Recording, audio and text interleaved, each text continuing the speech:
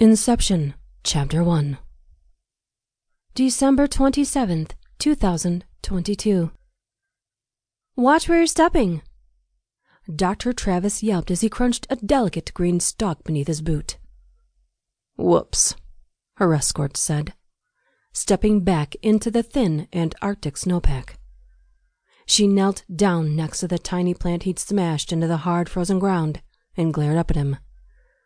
I don't believe you.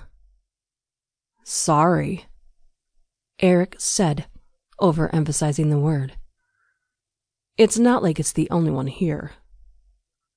There shouldn't be anything here, Kimberly reminded him. So would you please try and avoid killing anything else? It's grass, he argued. Stepping on it doesn't kill it. Santa grass, she corrected him, standing up and looking around. There were small tufts of the hardy green plants spread around the windswept area that only 4 weeks ago had revealed itself to Pegasus's orbital satellites.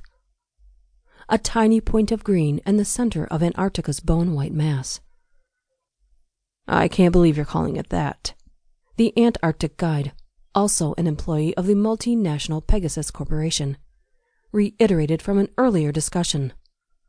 We're at the South Pole. Until the planet's magnetic field flips again, the doctor noted, kneeling down next to another tuft and only half paying attention to him as she clipped off a tiny sample of the needle-like leaf. I find the name appropriate.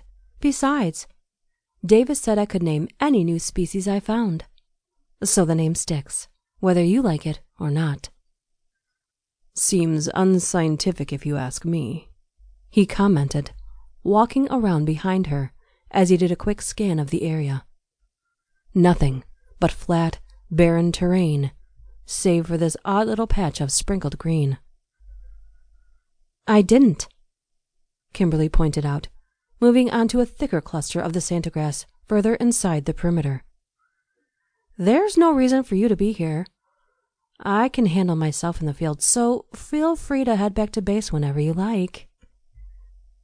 Believe me, I wish I didn't have to keep babysitting your cranky ass.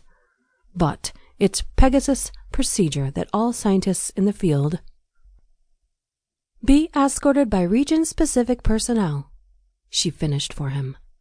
I'm familiar with protocol. If you want to head back on early, I won't say anything. Eric smiled humorlessly. Not happening, Doctor. Wouldn't look good on my record if you got lost out here, or worse. This isn't my first trip to the Antarctic, she reminded him, moving on to yet another tuft of grass and adding more clippings to her collection vial.